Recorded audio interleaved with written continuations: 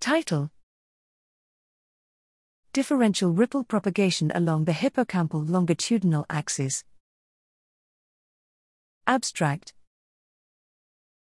Hippocampal ripples are highly synchronous neural events critical for memory consolidation and retrieval. A minority of strong ripples has been shown to be of particular importance in situations of increased memory demands. The propagation dynamics of strong ripples inside the hippocampal formation are, however, still opaque.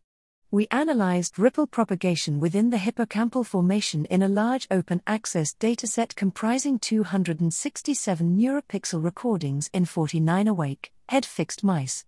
Surprisingly, strong ripples, top 10% in ripple strength, propagate differentially depending on their generation point along the hippocampal longitudinal axis. The septal hippocampal pole is able to generate longer ripples that engage more neurons and elicit spiking activity for an extended time even at considerable distances.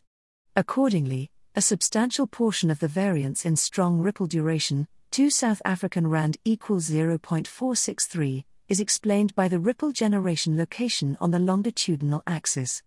Our results are consistent with a possible distinctive role of the hippocampal septal pole in conditions of high memory demand.